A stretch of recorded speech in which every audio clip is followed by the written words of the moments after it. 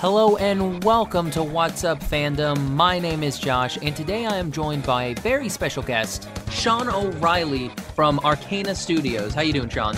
Doing excellent, thank you.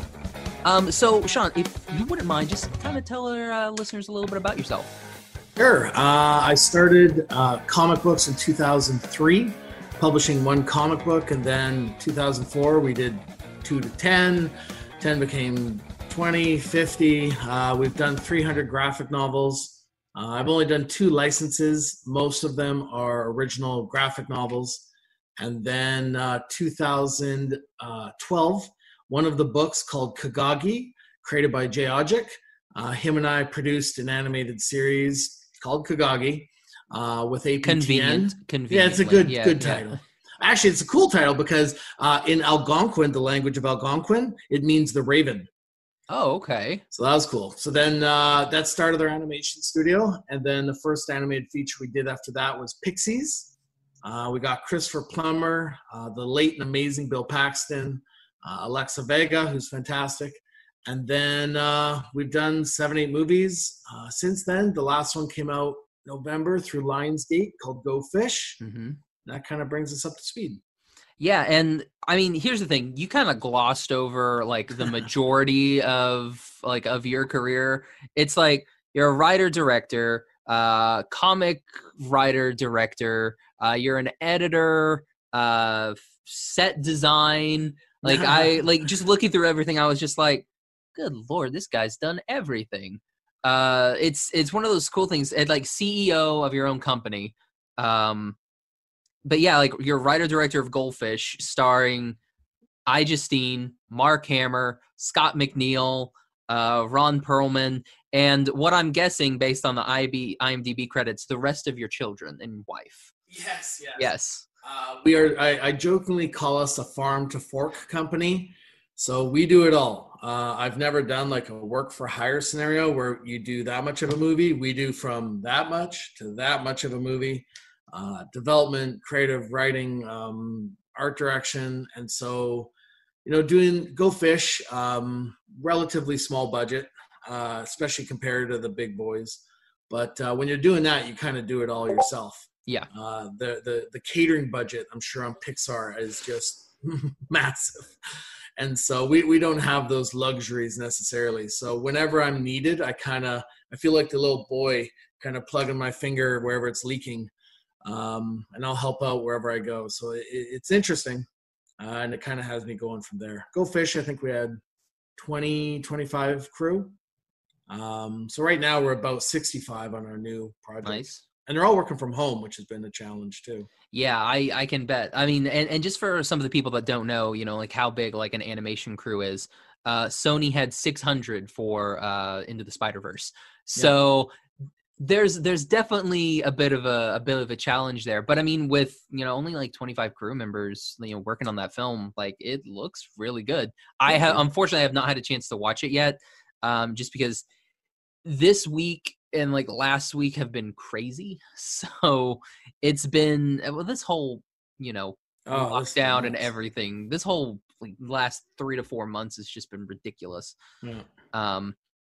But yeah, you're also the executive producer of The Reckoning, which is a horror film based in the 1600s on the Black Death. And I believe that comes out in August. Like, isn't there like a run in August? Yeah. So that's directed by Neil Marshall, who's amazing.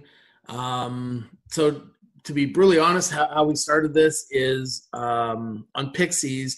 Kagagi was a little different. We got a large amount of funding from amazing government partners, including Shaw Rocket and some other ones. On Pixies, what I did is I created a little short film, and then it's a long story when you're starting at Pixies to answer The Reckoning, but just hold in there. What we did on Pixies... Hey, man, I got all day. You're my only interview today. So, I love it. I'm here, so... So Pixies, I had a graphic novel, which I created and wrote, created the screenplay, did the short film, and then what we do is we get a minimum guarantee against future sales, an MG as they call it. You then have to finance that yourself, or go to a bank or a lender or whatever, use that, make your movie, and then you finally get your MG back. We've been doing this 8 times. I've gotten to the point where we now finance our own MGs, And weirdly, we are now in a position where I did what's called senior debt lending on The Reckoning. So yeah, we that's how I became an executive producer on it. And so, can you tell us a little bit about The Reckoning? I mean, other than from the article I read from I think it was like on Fantasia. From the article I read, it sounded really cool. I will say I am a wuss when it comes to horror, though. So, like, how scary is this going to be for me? This is very intense. It's very grounded. Oh, no. It's very real. And so it's interesting because Neil Marshall's done Game of Thrones. He's done Hellboy. And he's done some pretty big, amazing things. To me, this is the stuff I love. And it's not like I don't love Game of Thrones. Who doesn't love Game of Thrones? But a lot of people in the last 2 seasons. I was going to say the last season. Yeah, I was not personally thrilled with some of the decisions. Regardless, this is the type of movie that's kind of I love. Very grounded, realistic. Takes its time to breathe. The visual effects are subtle. So I was able to see before and after the visual effects. Mm-hmm. And it's anytime you do that and you don't notice it's even there, those are the time I think it really works. I jokingly call it like, an offensive lineman in football. Mm-hmm. You never notice the guy until they make a mistake and they circle him on the screen. It's like visual effects should enhance and be subtle and just work naturally so you don't question it. And they've done an excellent job. Nice. So with Arcana, you also have so you have arcana.com, which is like your main site that has all of your your animation stuff. But then you've got Arcana Comics, which is ridiculous. Like the amount of titles that you guys have on there is insane. Like I was just like scrolling through and I was like, oh, let's see titles, because like the front page is like, oh, here's some popular stuff. And I was like, okay, I want to just click on the titles. I'm like scrolling. I'm like, oh my gosh, the scroll bar, it just doesn't stop. It just keeps refreshing. So like how many like comic titles do you guys have on there? Yeah, so the arcanacomics.com, I believe, is 300 titles. We've been publishing since 2003. The hard part is, to be brutally honest with publishing, it doesn't generate a lot of revenue. And even then, if you do get a lot of revenue, the joke is in comics, the profits are paper thin. So it's it's true though, because honestly, like comics is a tough gig. Like we're up to 65 people, as I mentioned. I don't know how I would pay for 6 if I was just a comic book publisher. It's a tough, scrappy market. Have you got? I noticed on there that a lot of them were their purchase, but like, have you guys thought about doing something where you could do like maybe like a read the first chapter and then do like a monthly subscription type of scenario? We've talked about. So I think on Comixology, I think the first 5 to 10 pages are free. I believe on our website, the first 5 pages are free. We have a panel coming up at San Diego Comic-Con, and we're doing anyone that watches it live. So Comic-Con's a little unusual this year, as are most things everything's during live. COVID. Everything's online. Yeah, and they're doing it pre-recorded. So we actually handed our panel in on June 22nd, and then Comic-Con plays it July 22nd. And I think Comic-Con's actually going through all of the content right now, making sure it's, kid-friendly. There's nothing risque on it. But we are also doing a live feed with Josh, who I think you know. Mm-hmm. And once we go live on our panel, we're going to be like, he's going to Twitter or something, and they're going to be giving away free PDFs there as well. Oh, nice. Yeah, because like that was one of the things that honestly, like I like to do. Like whenever I go into like a comic shop or anything like a Barnes and Noble or whatever, like I'll like flip through because like I want to see how the art goes. Totally. And I want to see, a little bit about the story, which like, and that, like, honestly, if you guys did like a monthly subscription that was like, hey, we've put these on there and for like $4.99 a month, you can go and you can read all the comics. Like I would totally be down for that. Cause I mean, we do a lot of stuff with Webtoon and like but again, that's also a billion-dollar line corporation. So they can just like whatever. But like with stuff like that, I'm just like, I like doing things like that. Because even if it's like, here's the first chapter and then go buy the second chapter. Totally. Like I would totally be down for that. So it's cool that you guys are, looking into stuff like that. Because I would definitely be in there. Because like that's my thing. Like, there's only so much you can see from a cover. Sure. And a lot of So- times they'll have a different cover artist Yeah. and a different interior artist. hmm So the artwork could be totally different. Exactly. Yeah. Now you've also got Howard Lovecraft, which was that based on a comic originally, or is that It something that was. you? Okay. Bruce Brown. I was living in Santa Monica. I remember it's kind of weird. There's some things like, I was in my bedroom in Santa Monica and Bruce called me and he's like, Sean, I got this great idea for a comic book. Go, Bruce. And it was H.P. Lovecraft as a kid. It was historical fiction, kind of. All the stuff that H.P. would write about as an adult, he actually experienced as a kid. I was like, oh, that's cool. And then so we started doing that. And that was Howard Lovecraft and the Frozen Kingdom, 2000, I can't remember, 7, I think. And then we did the Undersea Kingdom. These are soft cover books. And then we did the Kingdom of Madness. And then we collected them as Howard Lovecraft and the Three Kingdoms. And then the Good People Shout Factory did the exact same model I mentioned earlier with Pixies. And we got the first one up and going, the second one, the third one. And then that was interesting. So in Pixies, I kind of accidentally did something that worked for a global market. I now call it LBC, lighter, brighter, colorful. And when your Pixies licensed, to a few countries and did pretty good. So one of the things you want to do is not quite pander, but you want to have something that's all ages, 4-quadrant, they call it. Co-viewing is another word. And Howard it was a little dark. We had from a lot of the foreign buyers, just like, is this for kids? I'd love to know how Tim Burton's Nightmare Before Christmas compares with because they were able to slot that Disney on there. That's the reason that they were able to do that. But could you think if Tim Burton would have just been like, this is my thing, I'm doing it, putting it out by myself, like kids, it would not have been a kids thing. Well, and I think it does well North America. I'll be curious, like Europe, Japan, Asia. Does it still do as well as like Madagascar or Minions or something that's a bit more, Yeah. I'd love to see the numbers because I think it does well in North America. Kids seem to adopt. I think we have a darker kid audience a little bit. North America, they're more used to. Our American children are jaded. A little bit more, I think. More tolerant maybe of the darker spectrum. And then when you start to travel abroad, it seems like, oh, that's too dark. Yeah. So let's kind of go a little bit further back, Sean. Let's go back to when little Sean was running around. So tell us a little bit about. That little. Everyone's little at some point.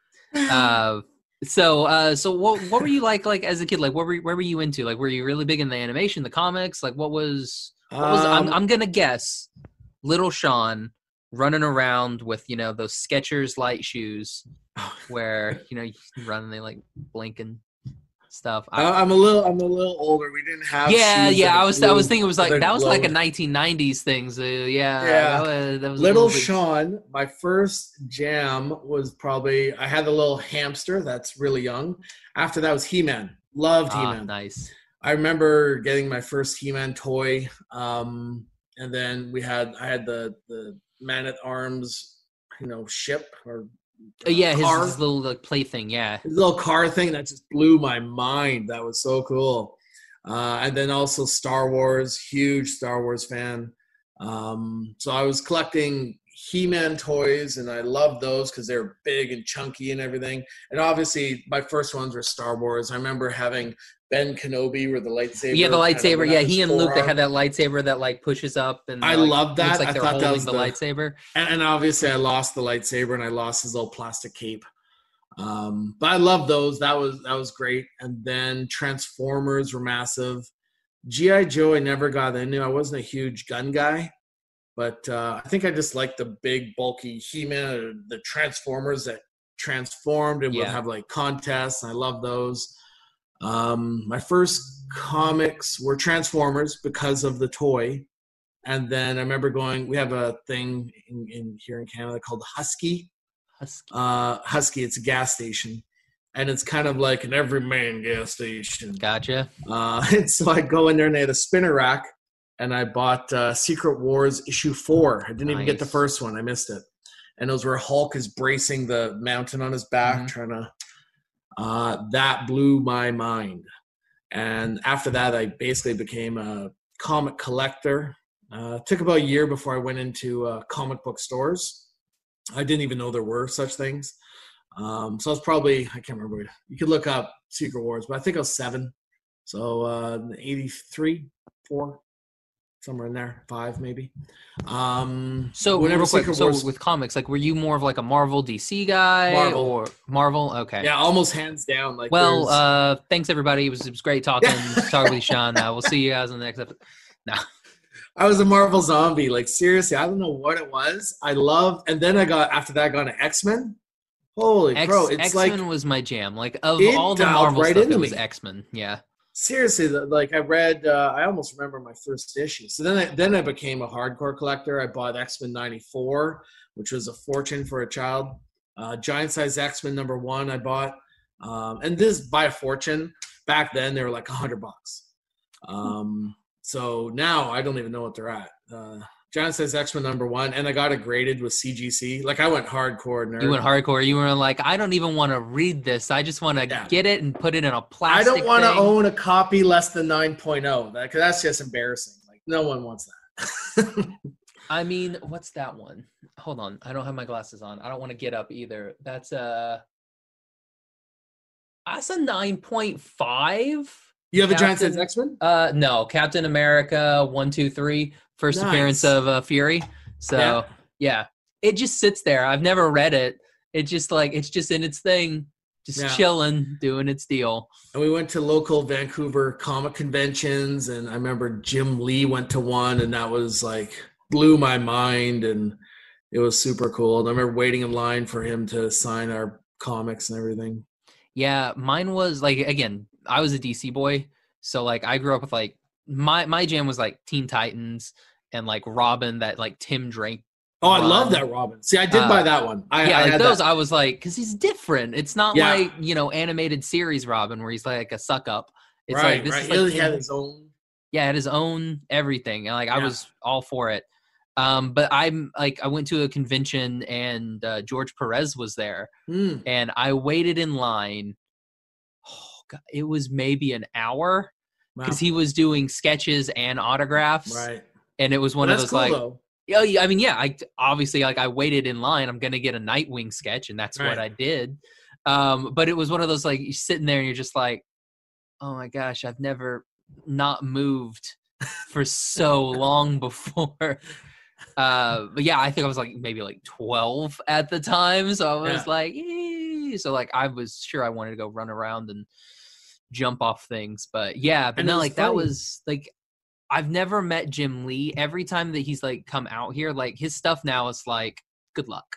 Yeah. Like you have to spend like a fortune and like be like super VIP, and I'm just like, man, it would have been cool to meet Jim Lee back in, prime Jim Lee. Oh, way back then it was weird. Like it was not a convention hall. I don't know where we were, and it was just like a wooden table with the metal legs, and it was very, very like surreal looking back. It was very small. And going back to DC, like I think what I found intimidating, like I loved Batman. Who doesn't love Batman? Everyone loves Batman. Back then it might have been issue 500 or 400, and like going that little OCD nature I have, where I want to have all the issues and I want to have CGC and kind of collector me. I'm like, how the hell am I going to get 500 issues? And then #1 will be a fortune. Like back then it wasn't like $100. Like this was crazy money back then. Now it's, I don't know what it is, but yeah, that's why I think like the Robin stuff like really appealed to me, because like when I like started really getting into comics, like they were only maybe like 20 issues in. Yeah. So it wasn't that, it was still kind of difficult to find like 1s and 2s, but I mean, like normally you were able to find a lot of those. And so like, I like the 2 that I've collected, I collected the Young Justice run and I collected the Robin run. Those are like the 2 like absolute complete runs that I have. The Robin one is massive. Those are like the 2 complete ones that I have. But yeah, I know what you're talking about, like going in and trying to, start with like, good luck finding Detective Comics, like OG Detective Comics first appearance. Right. You'll be there forever. But yeah, it's a crazy, like, the comics, like, they're cool. Like, I love them, but at the same time, I also hate them Yeah, yeah. because I think most people in the it's industry have that same love-hate yeah. relationship. Well, what about, so yeah, you were watching Transformers, which, by the Yeah. way, Transformers, wonderful marketing. You want this new thing? Guess what? We're gonna show it on the show, and then you got to go buy it because it's Oh, I Transformers. I, I stood in line for not quite, but Omega Supreme when it came out. Toys R Us. Yeah, that was because he was on the show, and I just had to have Omega Supreme. Yeah, my thing, like, when our thing was like Pokemon, like that Yeah, was like the everything. Like when a new yeah. Pokemon came out or like a new deck of for cards came out, and like I still have some of like the OG like Wizards of the Coast ones. Like I have a one pack of like Series 2 that's like not opened, and I'm Yeah. like, I'm gonna hold on to it forever because maybe one day it'll be worth something. And it's kind of worth something, but I'm like, Yeah. I will another 20 years and then it'll be worth $2,000. Exactly. Uh, but yeah, it's one of those, like, yeah, my thing was like always like the cards and everything like that, because like I don't know what it was like in that like 99, like into like the 2000s, like toys weren't, well, I say that there was Beanie Babies and Furbies, Right, so right. that's what our generation had, was the atrocious Beanie Babies that are now worthless. Well, no, I played Magic the Gathering. I had a couple decks, and I had like my black and white deck, I remember, and you had a green and blue deck, and so you'd build your cards. Hmm. Were you ever Magic the Gathering? No. My uncle played Magic the, like when he was a kid, like Magic the Am I? Am Gathering I? was I'm like basically the demo of your uncle. Then here it pretty is. much, yeah. Like yeah, he was Magic the Gathering and Dungeons and Dragons. That was I love his D&D. We his played thing. so much D&D. Man, that's the thing that's broken right now is Dungeons and Dragons for me. Like I was playing with my friends in Oklahoma. We played for years, and then I moved out here, and I was doing it, just like this, and it was totally fine for me because they were all together still in Oklahoma, and I was out here, and then everything happened with the quarantine, Right, so right, they couldn't go to each other's houses and play. So then it turned into, how do we play now? And I was like, just do what I've been doing. right. It's been working just fine. Yeah. But So I yeah, remember my mom yeah, got the original Dungeons and Dragons handbook. Like this had to be 1980 or somewhere in there. It's like Stranger Things. Like that's yeah. actually what happened with me. And then my friends and I would play, and it was kind of weird. And then there was newspaper articles on, like, I can't remember, people either killing themselves or getting aggressive. And my mom's like, "Should I have bought that for you?" And it all of a sudden had this tainted thing, which actually somewhat made it cooler. And, Like, and yeah, so Dungeons and Dragons is evil, and you're like, I know, you're like, ooh. ooh. And then when AD&D came out, Advanced Dungeons and Dragons, holy crew, that just blew my mind. That was so much cooler, and had everything it had before, but all the rules were advanced, and it felt like a teenager game, and Hmm. it kind of rebranded itself, and I thought that was awesome too.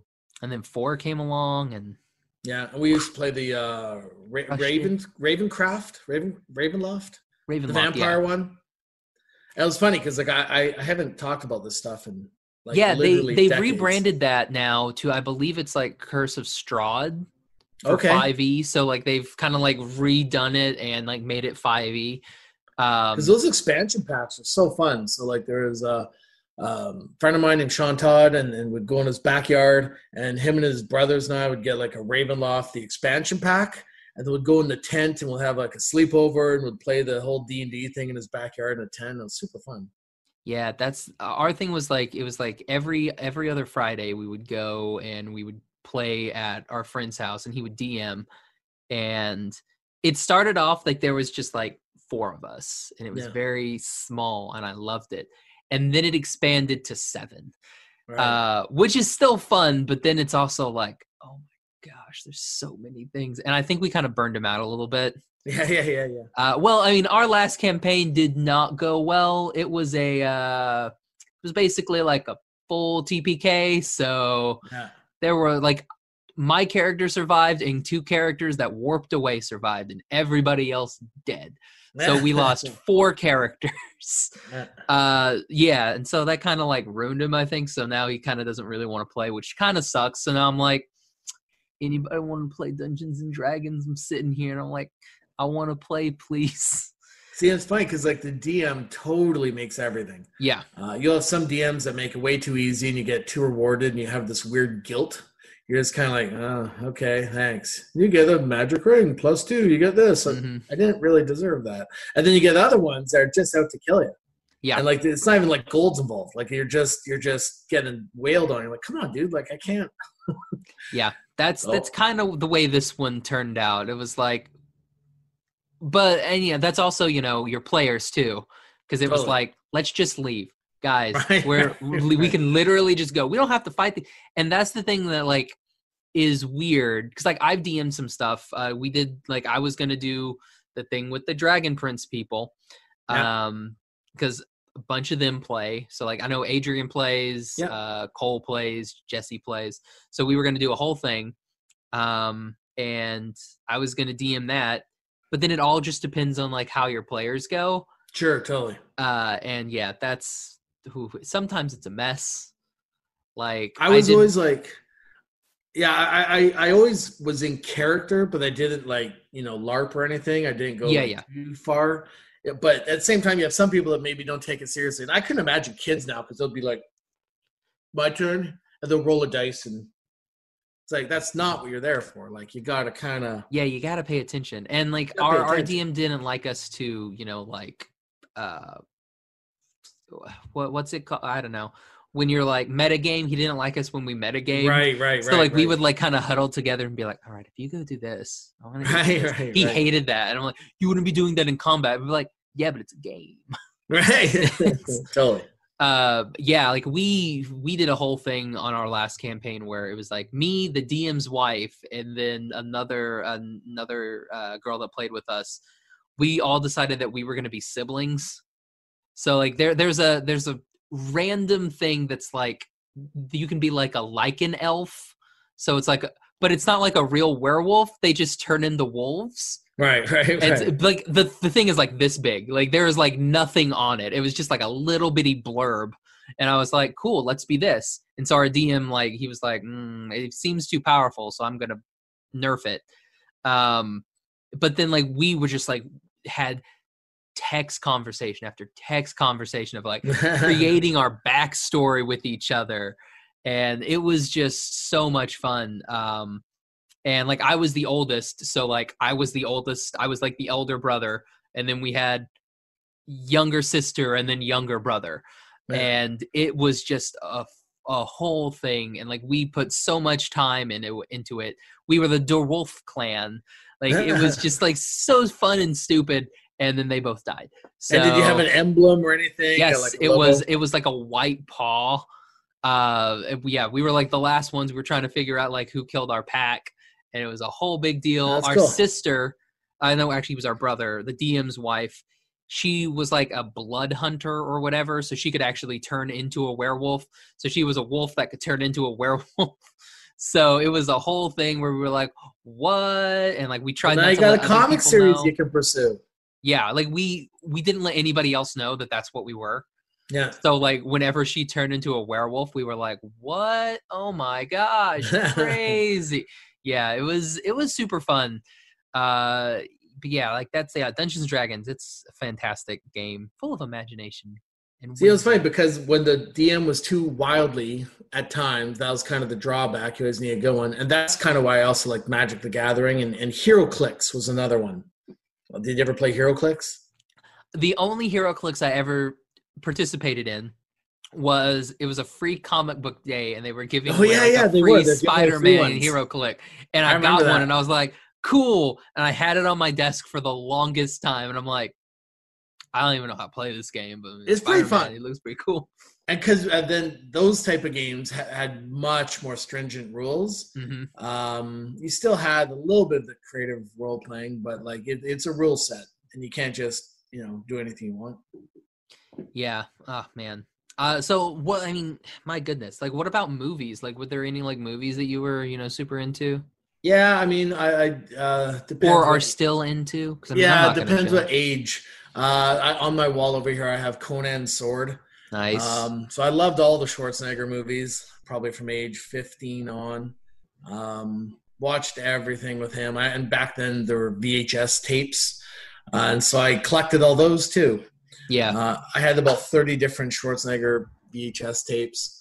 Obviously, the MCU, I just love watching the first Iron Man. I remember where it was and how cool it was, and what they've done is just nothing short of amazing. Indiana Jones, those were just incredible. Star Wars, obviously, I mentioned that. That was probably the biggest one for me. The other thing that was weird, I remember movies that are significant. I used to work at Platinum Studios. They published Cowboys and Aliens. And Nice. so I went on a road trip with a friend of mine to California in 1997. It was around July, and the original Men in Black came out. And 10 years later, I was working with one of the producers of Men in Black to the day. And it was just kind of weird because like I don't go to Santa Monica that much. But Well, it's that hard was to get kind in of, and out of. yeah, well, Let's be especially. real. It's hard to get in and out of. And then so I lived there for about 3 years, from 2007 to 2010. Lived in Santa Monica. Worked at Platinum and did that. But yeah, Star Wars. Trying to think what else. Predator, Aliens. I guess they're part of the MCU now. I don't know if you saw that. Are they? They just released 2 days ago, 3 days ago. I forget who the artist was. Awesome artist, and it's Predator holding the Iron Man head. So they were having an Aliens, Iron Man, Predator comic book series, and my Hold guess up, is, hold up. Batman fought the Predator like in the 90s, but though. that's a licensing one because it's Warner Oh, Brothers okay. Fox. Oh, it's Fox. I didn't even think about So that. Disney owns Fox, so they own Yeah. the Predator and Aliens, so you could segue them into the MCU. And then my other thought is now that they own X-Men, do you remember the Brood? Yeah. So the You Brood could do was kind of something a cool with the ripoff of Brood. Yeah. Aliens. It was cool. I love the Brood. But would you use the Brood, or do you just use Aliens, or do you have both because they're different species? See, these are the things that keep me up at night, man. I just don't know anymore. Well, it's one of those. It's the crazy thing because you're like when you look at now what Disney owns, Oh, it's and you're great. just like, but, and it just gets crazy. Like who knows? Like we're supposed to be getting that. Shoot, the that X-Men movie. Oh yeah, New Mutants one. New Mutants that we were supposed to They've, get like 2 years ago. apparently they went back to the original now. So they Like, did I think they did reshoots, and then they did a whole bunch of so editing, and I is it think going to be R now? Because I thought the original one was supposed to be R, and then they were like, let's make it PG-13. yeah. Are they going to go back to R? Is I it don't know. It edited? depends what press release. This thing has started and stopped more times Yeah. than my first car. Like this thing's crazy. I like how now it's like, yeah, it's coming out in September, and it's like, I know. is it? I know. It's been pushed so many times. They're like, oh, we're going to reshoots, and then because I think it was Maze from Lord of the Rings, from Game Game of of Thrones. Thrones. But it looked way different and way older and stuff, and the reshoots didn't quite sync. And I heard they're pulling them back, and it'll be interesting. Oh man, like See, that's what I'm hoping. Like that was what I was really hoping for, because like when they first announced it, and like it's going to be a dark X-Men, and I was like, cool, that Right, sounds totally. awesome. right. But now I'm very happy with everything 5G's done. I think most people are. The hard part with X-Men, I think, because it's the series, and then I'm a diehard X-Men fan. The series is very generational. So you have the original young Charles Xavier with a dream, and he gets a handful of people, and then that dream kind of dies at 94, and he gets a brand new team, and then Wolverine's kind of the new guy, but Scott Summers is the old guard. Mm-hmm. And so then they have this conflict, and then you get a couple generations more. Like the X-Men storyline kind of kept evolving. Yeah. It kept changing. And to me, that's what I kind of really liked. And then you get the new guy, Long Shot. And he was the new, fresh-eyed guy, and Wolverine was the old jaded veteran. And then it kind of kept progressing. And that's how I think Old Man Logan kind of came about.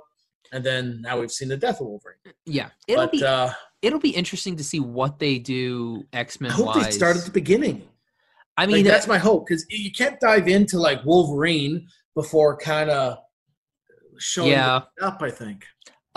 It'll be interesting. Like, what I'm concerned about is like, are they going to? Because like that was one of the things that was cool about the X-Men. Like, they were part of the Marvel universe, but also like not really part of the Marvel Right. universe Yeah, they're kind until of we needed to sell like a bunch of comics and do right. this cool crossover stuff. Yeah. So it'll be interesting to see like if they still do that, or if they're like, hey, Phase 9, we're gonna bring everything all together. I and, think like, it make honestly, it's kind of weird. Think of this. So it might be, this is very contemporary. In the late 70s, early 80s, they had an ad say, do you know what your children are? And it put mutie on it. And the mutant was clearly symbolic and analogous to racism.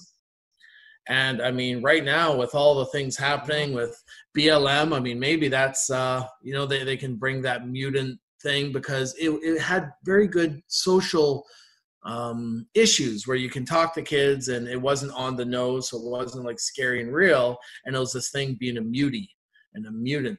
And they ended up having that, racism that was dealt with in a comic book, so you don't feel terrified.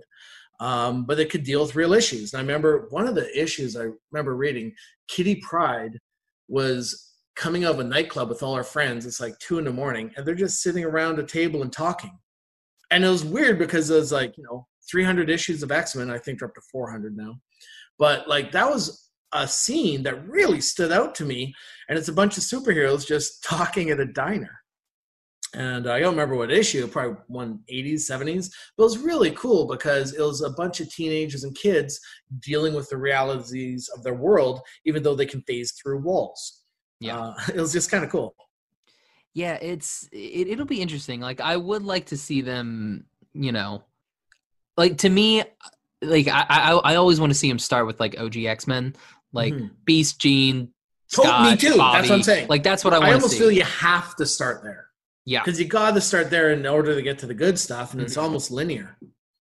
But I also see, unfortunately, Disney being like, Let's get what? Wolverine in here. Let's put Wolverine number 1, right? and somehow it'll be Hugh Jackman again, and it'll be like, I'm sure it's like, well, I would have said, like they would never do a Pirates of the Caribbean without Johnny Depp. Yeah, but now I guess they are with Margot. But I think he is making a cameo. I think. We'll see. I mean, I have no idea what they're gonna do with that. But like doing like X-Men without Hugh Jackman, even though to me, first off, I never really liked Wolverine. I was in that Scott Summers camp. It was like me and like 4 other people, and one of them's James Marsden. So like that was just us over here. But like I also, like, from reading the comics and stuff, I was like, he's not Wolverine at all. Like, Wolverine's a small burly Canadian man. Totally. And I just actually talked to my son. So he's, I can't remember, I think he's 5'5", 5'6". I'm like, hey, you're taller than Wolverine. What? Like, no, seriously, Wolverine is like 5'3", 5'4". Yeah, no, wasn't. Wolverine's like 5'4", and you're like, he's exactly 5'4". He was this, and because he's a Wolverine, he was a short, small animal type dude that was resilient, feisty. I mean, that is who he's kind of patterned after. Yeah, like I'm sitting there like, that would have been cool. You done that, and they're like, no, let's get a freaking 6 foot tall Adonis. And with nice smooth ones. Yeah, and you're like, what? It's crazy. Like, it's like I want to see them do. I also want to see them start as kids, right? Because I mean, like that was the thing that like I thought was kind of meh about like when they did the other X-Men, which I mean, I get that they've been they're almost like established at this point, right? But I don't know. Like, I want to see like you want to see the formation of the School of the Gifted, right? Like, and the other thing I think it's I think one thing that will be interesting is the Multiverse of Madness, Doctor Strange, because I do think they'll kind of do this Flashpoint thing where you could have the entire Fox X-Men universe as an alternate timeline, which is explained in, I think, Infinity War. But Multiverse of Madness, I think you're going to have, and then also the Scarlet Witch and Vision. I think they're bringing back Quicksilver from the X-Men. Evan is his name. You know who I'm talking about. Quicksilver from X-Men or Quicksilver from X-Men. I read that. I don't know if that's a rumor. So it's what's his name? The Sweet Dreams. Yeah. So I've read he's going to be in Scarlet Vision. That'll be weird. Because I'm just curious whether MCU will they do the multiverse and have like this is MCU Prime and also over here is X-Men. Because if they do, it'll almost be Star Wars. In the galaxy far, far away, and blah blah blah. A long time ago, in a multiverse far, far away, something far, far removed. And then you could go back to the 60s and you show movies starting in an alternate timeline, 60s, 70s, 80s, and then they can kind of converge at some point in time. Yeah. That would be kind of interesting. I don't know. I mean, it's kind of sad to know that we won't see the X-Men that we've kind of known for the last like 3 or 4 movies again. Right. They're all gone pretty much. Right. Which kind of sucks. See, I don't mind the recasting. I would love a recasting personally. I mean, yeah, I same, but I mean, like I was like, we just got Scott Summers, guys. We just got a new Scott Summers, and he was good, and they're like, get rid of him. Yeah. Patrick Stewart's a tough one to replace because he is perfect. Yeah, like it. I mean, they'll probably keep Deadpool just because. I mean, I know they will. That's a home run. No yeah, problem. like I don't know how, but it's like, do you make him PG-13? Like, what do you do, Disney? Like, do you keep that under like the 20th century? Because isn't that what they're renaming it? They're just naming it like 20th century entertainment. Getting rid of Fox. Yeah, which kind of sucks, but it's like I understand, but and then instead of Stan Lee cameos, do you have Deadpool cameos somewhere in each movie? Is that too breaking fourth wall? I don't know. Can you get away with that? Is it too schlocky? I don't know. The Stan Lee stuff I love. But the first one that you could do like would be really cool. Like would be kind of funny if you'd almost do like a Bigfoot type of thing and he's just like this and then he like turns. Right. That'd be kind of funny. Right. Or like if they just like he like stops the movie and he's like, hey guys, Deadpool cameo. And then he just ends. So you could have a whole bunch of fun ones, right? Like, yeah, that would be pretty interesting. Or I mean, you could also do a thing where like he just replaces somebody in the crew.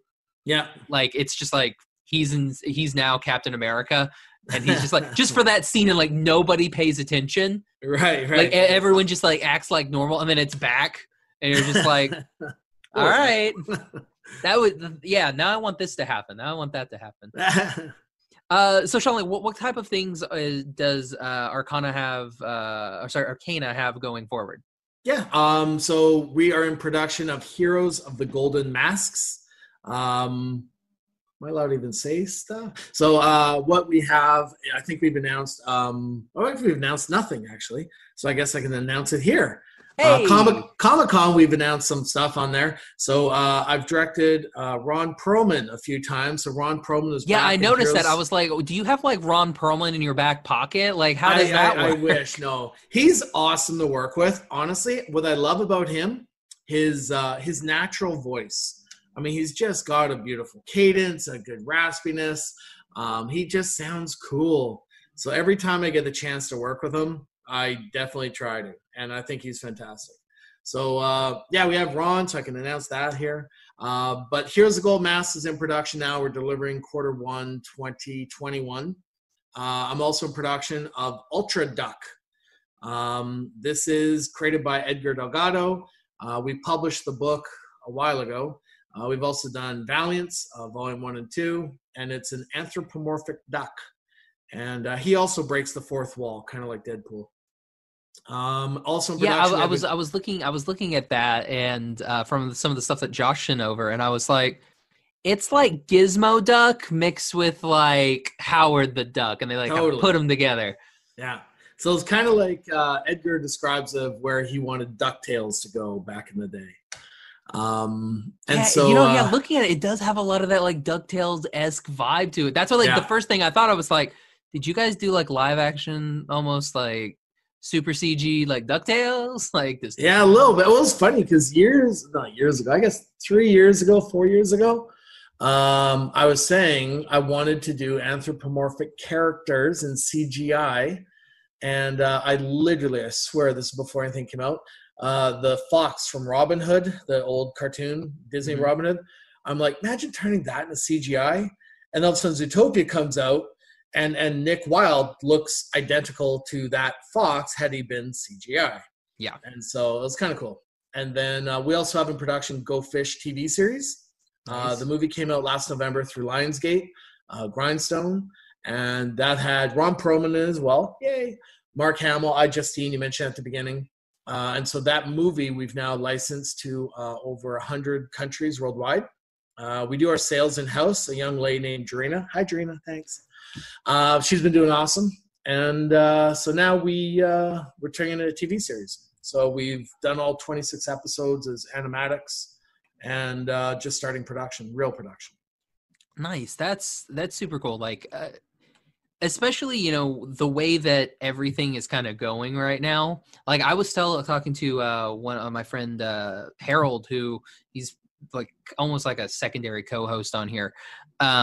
We were talking and I was like, it's going to be interesting, you know, not this year, but next year, what movies come out, because this is a whole year of like nothing being made. Yeah. So it's cool that you guys are, you know, you're doing production and everything. So like you are going to have something, whereas like there's a lot of this stuff that's like, we're probably going to get a lot of indie features because they can be made real quick. And you can almost feel it like in all the streaming stuff. I think Boys season 2 is just coming out now. I think this is going to be the last wave of like big new stuff. Like Netflix, they had Dead to Me season 2 come out a little while ago. Ozark came out a little bit during COVID. But the thing is, like, you know, we binge watch, and Ozark, I think we started Friday night. We're done like before Saturday night. Like we just went crazy. I love Ozark. Just the season. I was thinking just like the entire series. I was like, that's like 5 seasons. Did you guys sleep? No, just the season. But like, you know, it's hard because I think with, you know, relative ease, you can finish a season in a weekend. Yeah.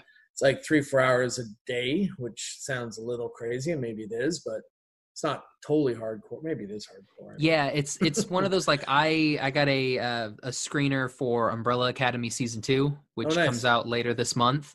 Read that. And like I finished it all, and I was like, I gotta rewatch it all again. Right. Like I was one of those. I was like, man, it was just so good, and like, but yeah, like thinking on it, and you're like, I'm probably not gonna get. Like it took me a year or almost 2 years to get season 2. Right. So now I'm like, yeah, I'll probably get season 3 2022. Totally. So yeah. The one I want to watch again, Mandalorian. Yeah. I watched it with my son, like, you know, it came out, I can't remember, Thursday or Friday or whenever it came out. And so we'd watch it that day. They have to wait a week. And then we'll watch and wait. So I want to watch them like all 10, and they're relatively short. They're all about half hour. Yeah, about half hour. I think the longest one's like 40 minutes. Like not anything insane. So it's a 5-hour day. Yeah. It's like that's day easy. At work. Oh man. I mean, yeah, like I said, it's good that you guys are still, you know, doing stuff like during this craziness. So that's super cool. Dude, Sean, thank you so much for coming on. This was quite fun. I appreciate it. Oh, no problem. Where can everybody find you and Arcana, like social media wise? Yeah, so Twitter and Facebook, we all are on arcana.com. Links are on there. I don't know the exact handles. That's Josh Marketing. But yeah, arcana.com. Check out Heroes of the Golden Masks coming out 2021. Ultra Duck, Go Fish, and feel free to read our comics. And our panel's coming up at Comic-Con July 22nd. Nice. So... And we don't even have to wait for Josh, because this Josh will put all the links in the show notes. So just click on the show notes. You can find all those. No problem at all. You can find me on Twitter and Instagram at Josh L. Kane. You can find the podcast on Instagram at What's Up Fandom, on Twitter at What's Up Fandom PC for podcast. All of our episodes are available: iTunes, Stitcher, Podbean, Google Play, Spotify, pretty much anywhere that you can download a podcast, it's there. We've got, I mean, we do ask, please, you know, rate and review. There's 1.2 million podcasts on iTunes right now. So rating and reviewing help, boost the numbers so people can find us and then listen to us. So please do that. But Sean, again, thanks so much for coming on. Thank you. I hope to be back if you'll let me. And you're welcome. You're welcome back anytime. So for the Animation Station podcast, I'm Josh. I'm Sean. Thank you very much. Bye, everybody. Take care. Thank you.